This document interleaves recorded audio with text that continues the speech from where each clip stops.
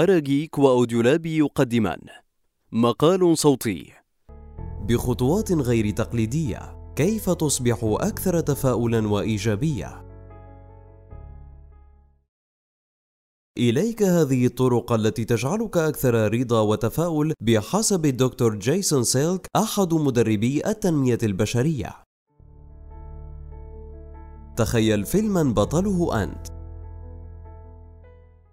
أطلق العنان لمخيلتك وتصور نفسك في مكان آخر تحلم أن تكون به. فكر أيضا بما أنت عليه الآن: دراستك، عملك الحالي، مكان سكنك، كيف ترى نفسك وما هي إنجازاتك حتى الآن.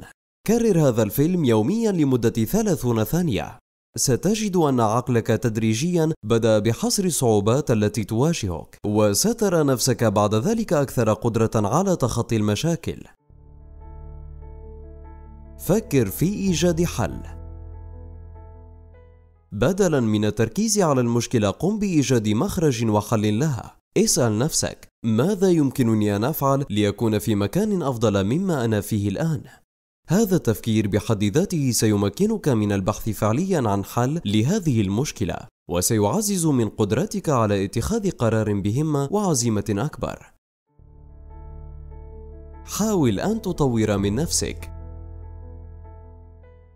الدفع بالذات والأمور من حولك إلى الأمام، والعمل على إضافة بعض التحسينات والإصلاحات حتى وإن كانت بسيطة، سيجعلك أكثر قدرة على التفكير إيجابيا وأكثر تفاؤلا وأملا في الخلاص من سوداويتك. على سبيل المثال، إن كنت ترغب في أن تخسر 50 كيلوغرام، ابدأ بخسارة القليل منها أسبوعيا.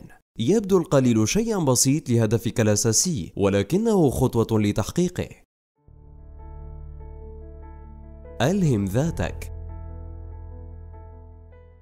وجود شخص يحفزك ويشجعك بالتأكيد سيجعلك أكثر تفاؤلا في الحياة، لكن ما رأيك أن تجعل أنت نفسك ملهما ومحفزا لذاتك؟ ألا تستحق نفسك هذا؟ تدرب على فعل هذا، حتما ستتغير نظرتك لذاتك.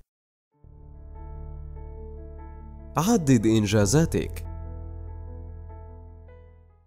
يومياً اسأل نفسك: ماذا قدمت اليوم؟ بمجرد الإجابة على هذا السؤال ستصل إلى حالة من التفاؤل لعرضك ذاك العمل المهم الذي فعلته هذا اليوم. كذلك ستصبح أكثر ثقة بنفسك وإمكانياتك. هذا التفكير فقط هو الكفيل للوصول بك إلى محطة النجاح. اعرف ما يعيق نجاحك. الفشل الدائم وصعوبة تحقيق إنجازات أحد مسببات التشاؤم لدى البعض، لهذا حاول أن تتعرف على العقبات التي تقف في طريق نجاحك. هل هو الكسل، العزلة، الخجل المفرط وقلة الثقة بالنفس؟ حصر هذه الصعاب ومحاولة تذليلها والتقدم ولو لخطوات بسيطة بالتأكيد سيعطيك دفعة من التفاؤل. العقل السليم في الجسم السليم. الشخص المنهك كيف له أن يشع تفاؤلا وحيوية؟